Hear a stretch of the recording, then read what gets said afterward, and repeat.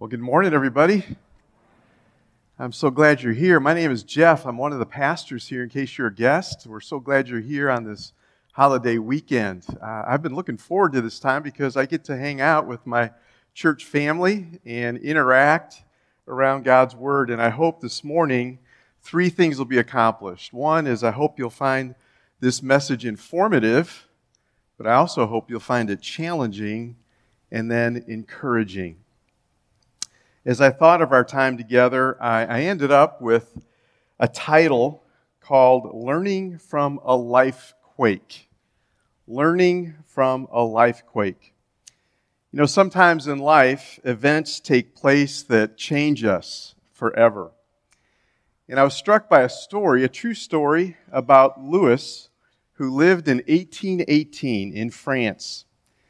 At the time, he was 9 years old, was sitting in his father's workshop. And the father was a harness maker, and the boy loved to watch his father work the leather. "Someday, Father," said Louis, "I want to be a harness maker just like you." "Why not start now?" said the father.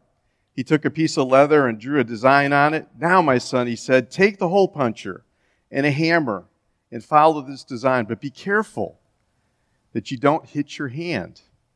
Excited, the boy began to work, and when he hit the hole puncher, it flew out of his hand and pierced his eye. He lost the sight of that eye immediately. Later, sight in the other eye also failed. Louis was now totally blind. A few years later, Louis was sitting in the family garden when a friend handed him a pine cone. As he ran his sensitive fingers over the cone, an idea came to him. He became enthusiastic and began to create an alphabet of raised dots on paper so that the blind could feel and interpret what was written. Thus, Louis Braille helped to change the world when he adjusted to his life-altering blindness. Amazing story, isn't it?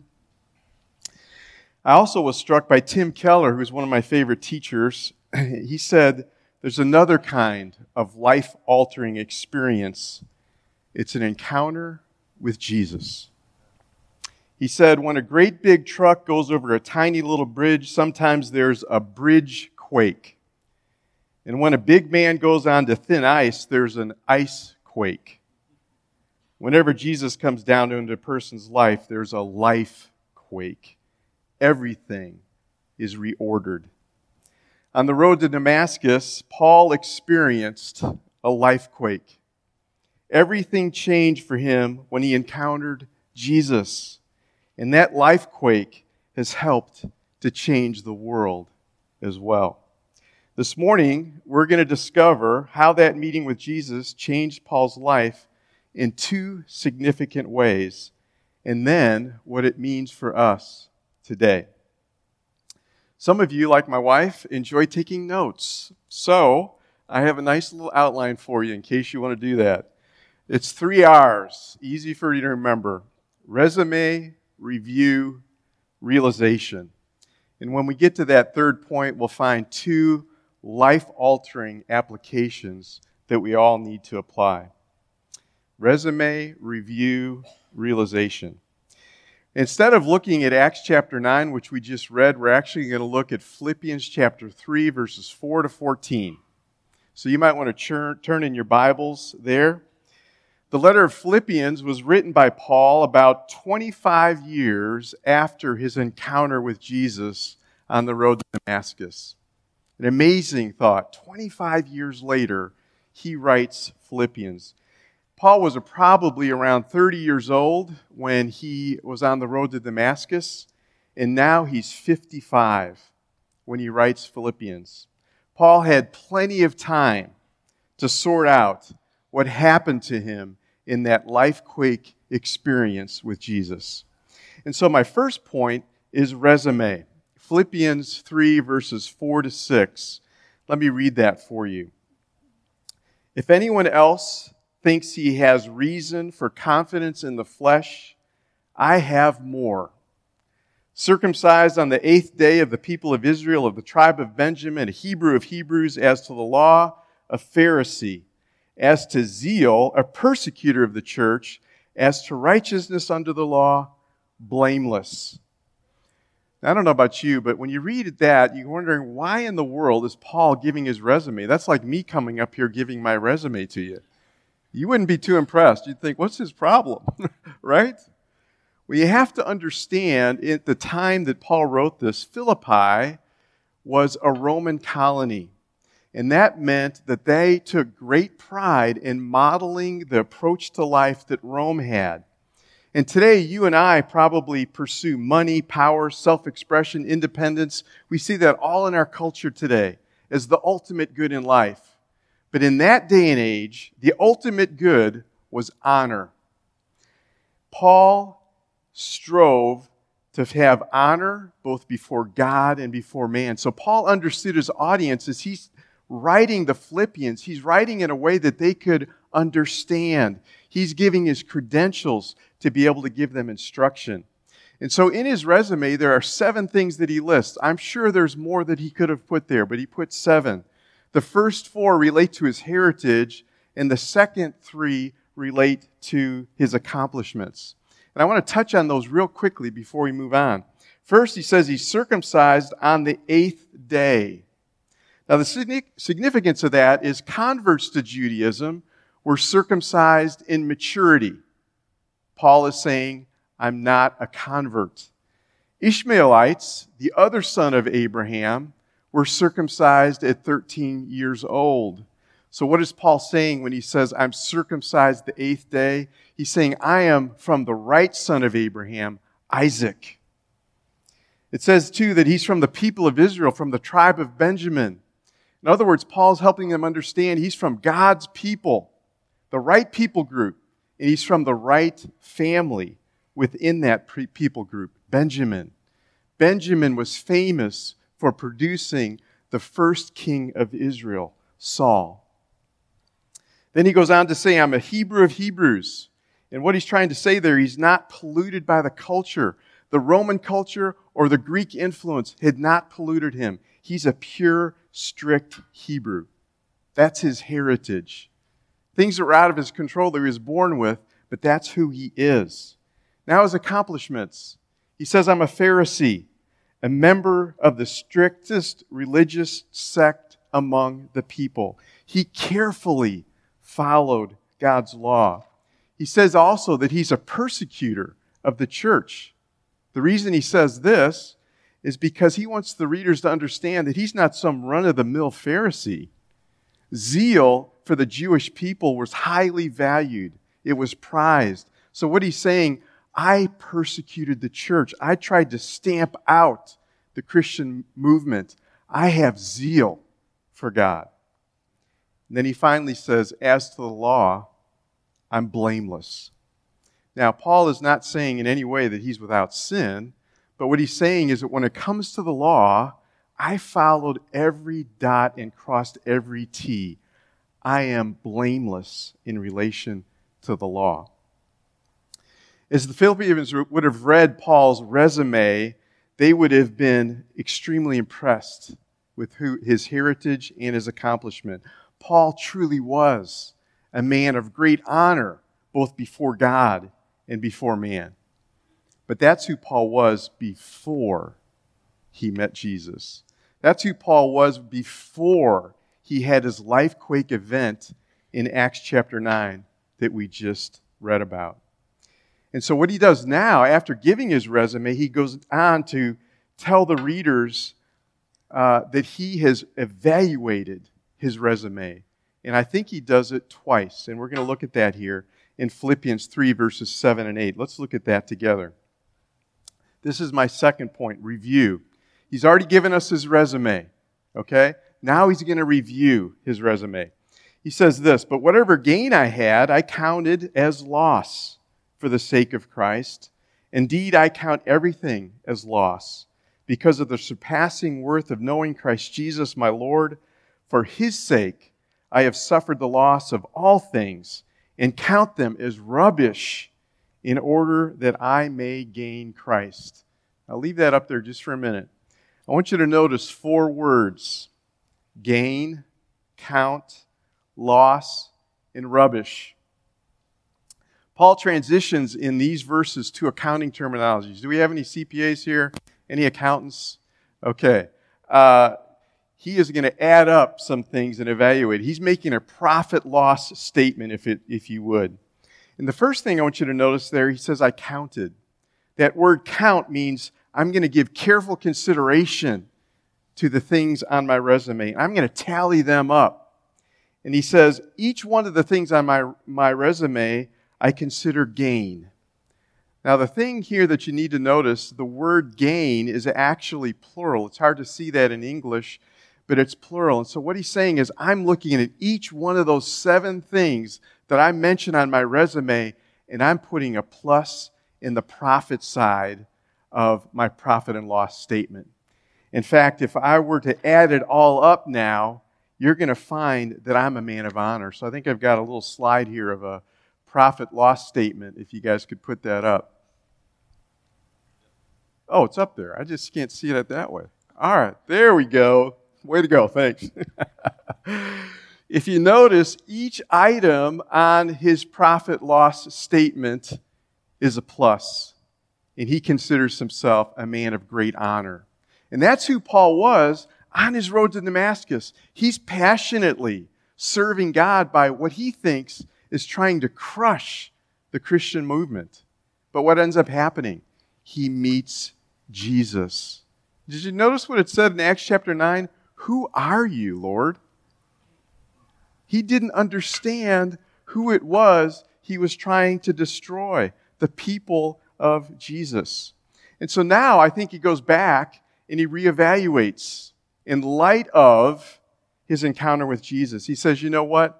All those things I considered as profit, now that I look at it, now that I've met Jesus and know better, I consider each one of those things as loss.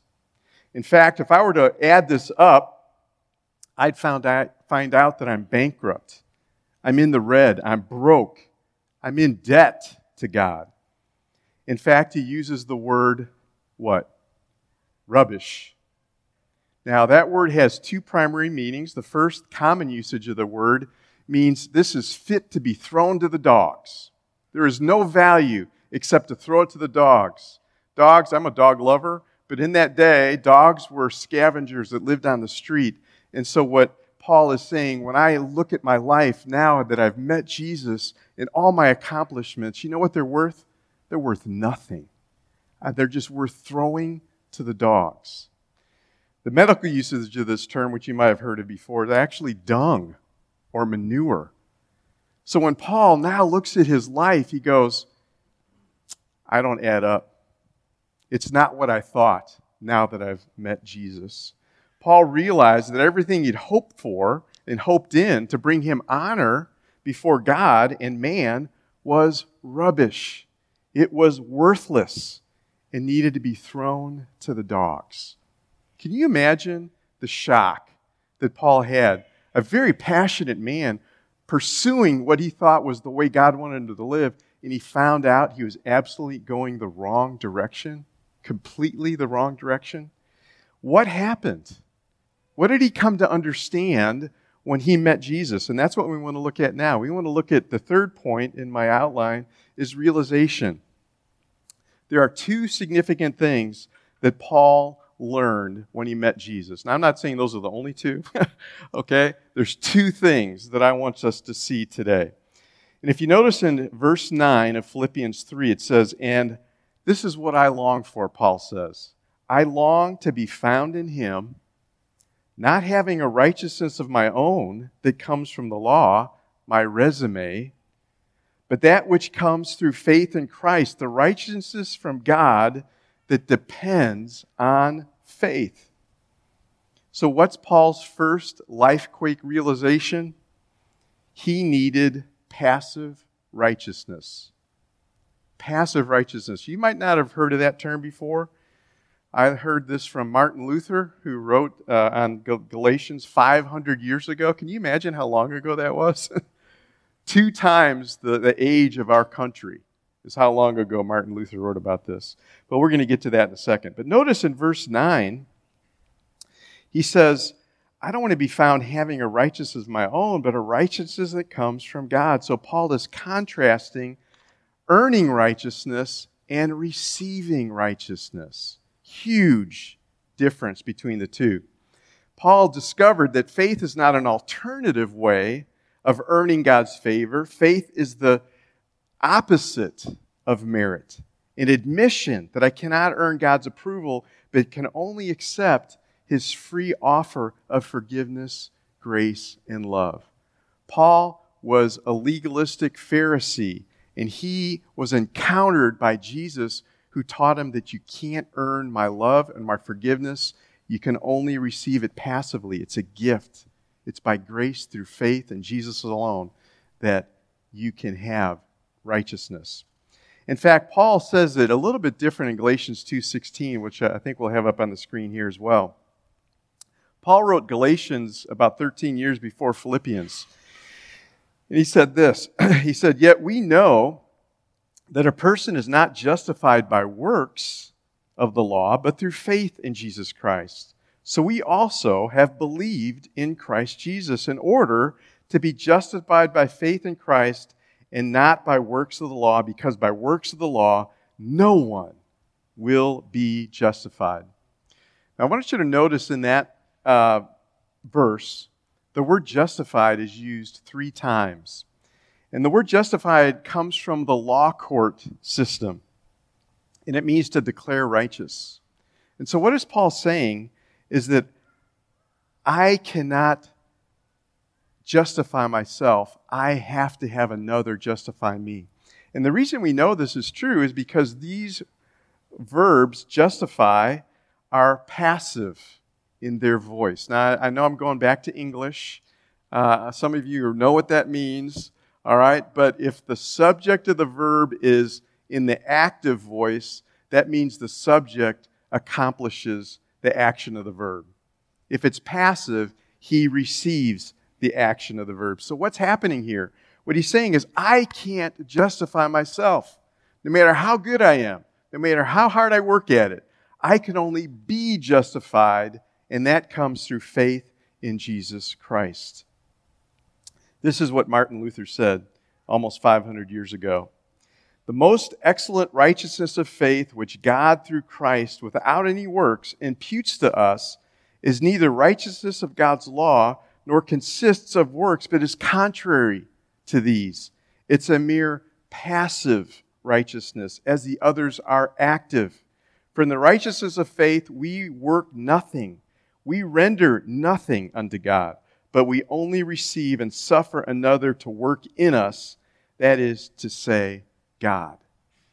The only way you and I can stand in the presence of God in a righteous way is if we receive passive righteousness. And that only comes by embracing Jesus Christ as your Savior and God. And if you notice back in chapter 2, verse 16 of Galatians, notice what Paul says here. "Even I believed in Christ Jesus." Isn't that an amazing statement from this strict Pharisee? I came to understand that even I needed to believe in Jesus. Another scholar says it this way: man's great and radical need is justification. But the law can never justify the lawbreaker. Despairing of his efforts to achieve righteousness by his works, man's only hope was to turn away from himself and to seek the refuge of faith in the pardoning grace which had been promised.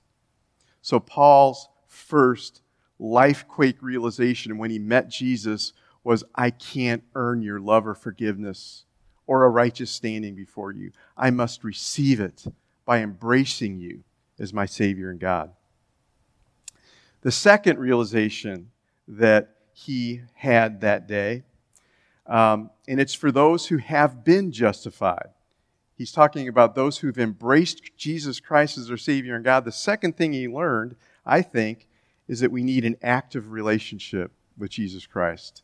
We need passive righteousness that we receive by faith alone because of what Jesus has done for us, but we need an active relationship with Jesus. Notice what he says in verses 10 and 11, that I may know him and the power of his resurrection, and may share his sufferings, becoming like him in his death, that by any means possible I may attain the resurrection from the dead. Do you see what Paul's longing for here? He's longing for a relationship with Jesus. Now, this is a very, very important observation. The gospel is good news, right? Are you with me? The gospel is good news. But the gospel is not just something to believe. The gospel is something to experience. This is very important. There are far too many people who are just lost in their mind with facts about Jesus. And Paul says, I don't want that. I want to learn more about Jesus, but I want to know Jesus. I want to know him in the resurrection of his power. So there's three things that he mentions about a relationship with Jesus that I want to highlight here real quickly. The first two are in the verses that we just read. He says, I want to know him in the power of his resurrection. Now, what does that mean? He wants to experience the power of the resurrected Lord in his life right now. Not in heaven, although he'll do that as well. He wants to experience right now the resurrected Lord in his life as he reigns through him. That's what he's longing for.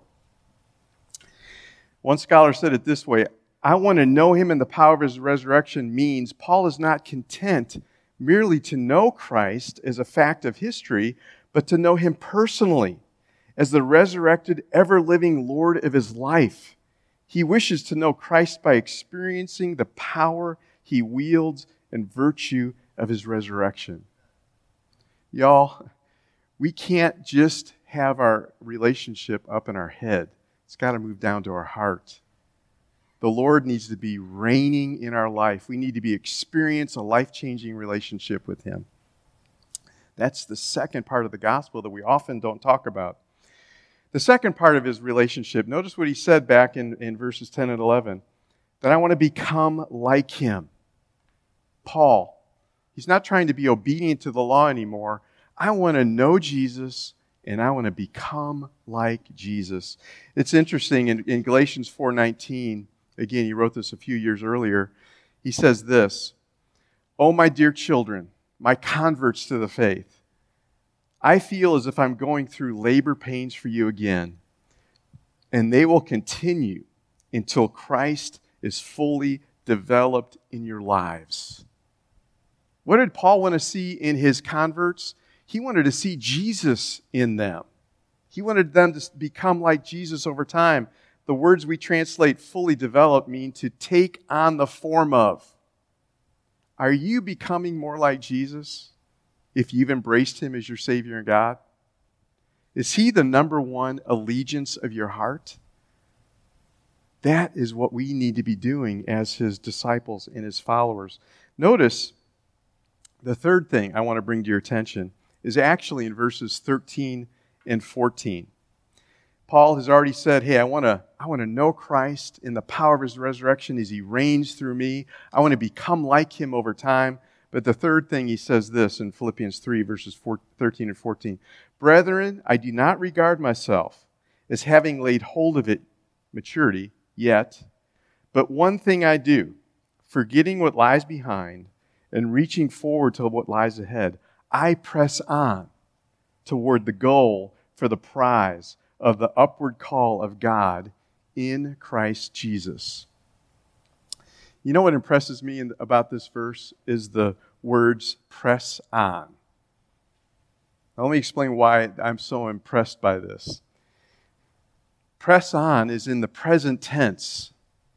Okay? That means when Paul wrote this to the Philippians, he was continually working hard at trying to do something, and that was to become like Jesus and develop his relationship with him. Why would that impress me so much? How long ago did we say that Paul met Jesus? 25 years ago. And Paul, in Philippians, in jail, is still pursuing him on a moment-by-moment basis. 25 years later, the quest to be like Jesus never ends for the believer. I don't know if you guys, I hope this won't offend you, but I enjoyed seeing Top Gun the original movie Top Gun, and the second one, all right? But do you remember in the original movie Top Gun when Tom Cruise, Maverick, because of some things that happened, he was in a dogfight and he disengaged in the battle? Do y'all remember that? And what were his other comrades encouraging him to do? Maverick, re-engage, get back in the fight. Right? Do you remember that scene? Powerful scene, and he re-engages. I'm afraid many of us as Christians have disengaged. We became a Christian many years ago. I became a Christian 40 years ago. I don't know how long you became a Christian, how long ago that was. But sometimes when you've been a Christian a long time, it's easy to coast, and it's easy to disengage. Where are you at in your relationship with Jesus Christ? We can't do that. We have to follow Paul's model. We have to press on, moment by moment, pursuing Him to become like Him over time and experience the power of His resurrection as He reigns in our lives. We have to re-engage. I like what John Walvoord, the former president of Dallas Seminary, said. Paul pursued Christ-likeness with the enthusiasm and persistence of a runner in the Greek games. Paul did not claim to have attained spiritual maturity. He was still pressing on, pursuing that for which Jesus took hold of him. Nor had he yet taken hold of it. He hadn't become like Jesus. He hadn't become mature, but he kept pressing on. But he was determined that he would forget what was in the past and, like a runner, press on toward the goal of Christ-likeness. So for Paul, he's learned two significant things when he met Jesus. The first, I can't save myself. I can't be good enough. I can't earn a righteous standing before God. I have to have a passive righteousness that only comes from me embracing Jesus Christ as my Savior and God. And the second is that I need an active relationship with Jesus. He's got to be the number one allegiance of my heart, and I have to pursue Him moment by moment to become like Him over time. So the question I have for you today and me is, so what does that mean for us? That's what Paul learned, but what does this mean for us? It means the same thing. We need passive righteousness by faith in Jesus. We need the gift of God's righteousness where we do not try to earn it, but simply receive it as a gift. This is the only way to be righteous before God. Now, this is a very important point. Coming to church on Sunday morning doesn't make you a Christian any more than living in your garage makes you a car. Okay? The only way you become a Christian is by embracing Jesus Christ as your Savior and God. You have to take the gift of forgiveness so that you're declared righteous in the sight of God.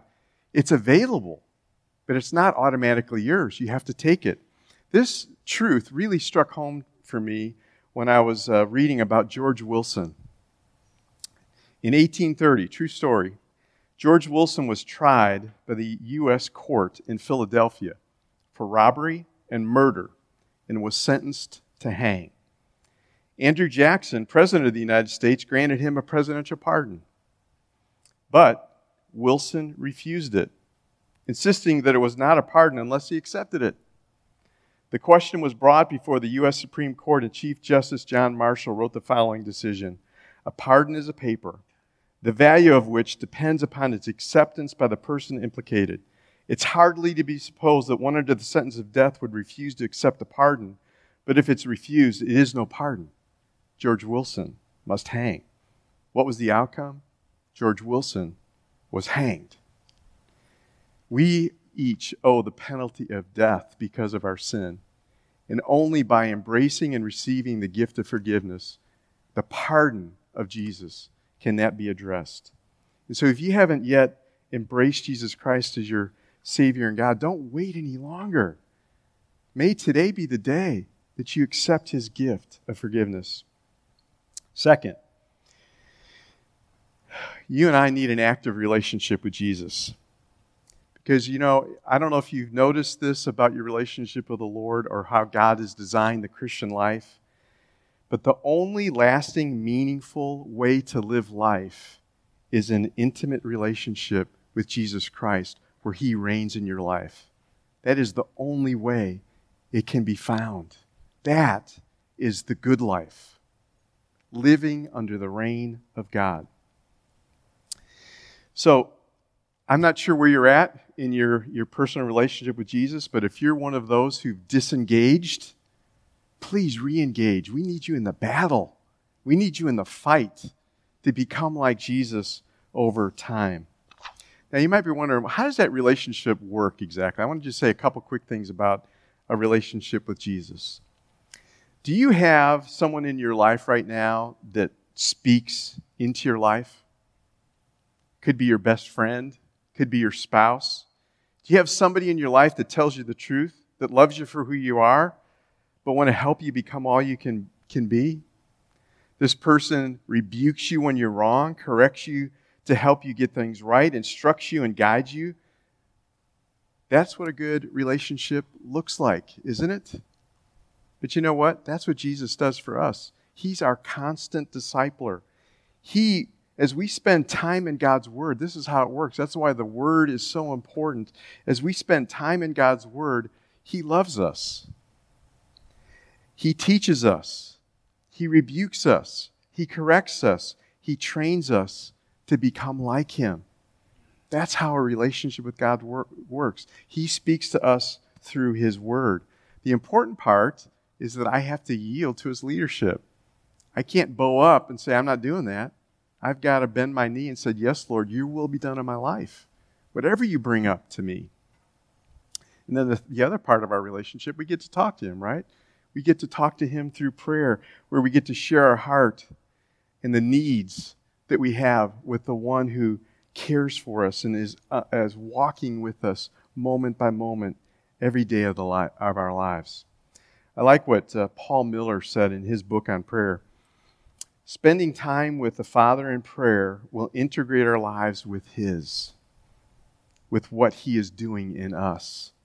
Don't you want your life integrated with God's will for your life? Prayer is a way to move the facts in your head to your heart as you yield to His leadership in your life.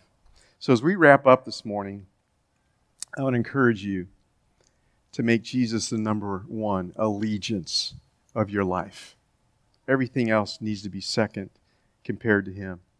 Now, the other thing I want you to know is if you have any questions or you're not sure, how do I embrace Jesus as my Savior and God? How do I accept this gift of forgiveness that you're talking about? I'd encourage you to talk to any of the pastors here, the staff, the elders. We'd love to help you. That's step one. Step two is if you have questions about how to grow as a Christian, we want to help you with that as well. And I'll just throw out there as a little promo. Be looking for our classes that'll be coming this fall to help you grow in your relationship with God. So as we wrap up, let's remember that the gospel really is great news. Not just to believe. We certainly have to believe things about the gospel, righteousness by faith in Jesus alone, but it's great news to experience a personal, intimate relationship with Jesus Christ. Let's pray together. Father, thank you for your design for us. Thank you for Paul. He's such an amazing example of the Christian life, a man who was pursuing his own way, trying to earn his position of favor in your eyes. But then he encountered Jesus and he had a life quake. Everything was reordered. Everything changed. Two of the most significant things are, first, that he realized he couldn't earn a righteous standing before you. He had to receive the gift of righteousness that you offer through belief in your Son, Jesus Christ.